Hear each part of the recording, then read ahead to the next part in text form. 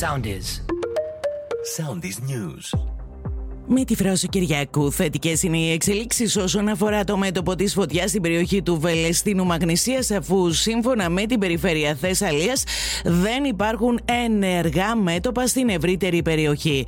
Το μέτωπο της φωτιάς, που διασπάστηκε προς δύο κατευθύνσεις και κύκλωσε επί της ουσίας στο Βόλο, είχε περίμετρο που ξεπερνούσε τα 45 χιλιόμετρα και κατέκαψε πάνω από 50.000 στρέμματα καλλιεργήσιμης γης, αλλά και αγροτικές και δασικές εκτάσεις. Ο Περιφερειάρχης καταγγέλει εμπρισμό. Εγκληματικές ενέργειες καταγγέλουν επίσης οι τοπικές αρχές σε Ρόδο και Κέρκυρα, όπου και σήμερα δίνεται μάχη με τις αναζωπυρώσεις.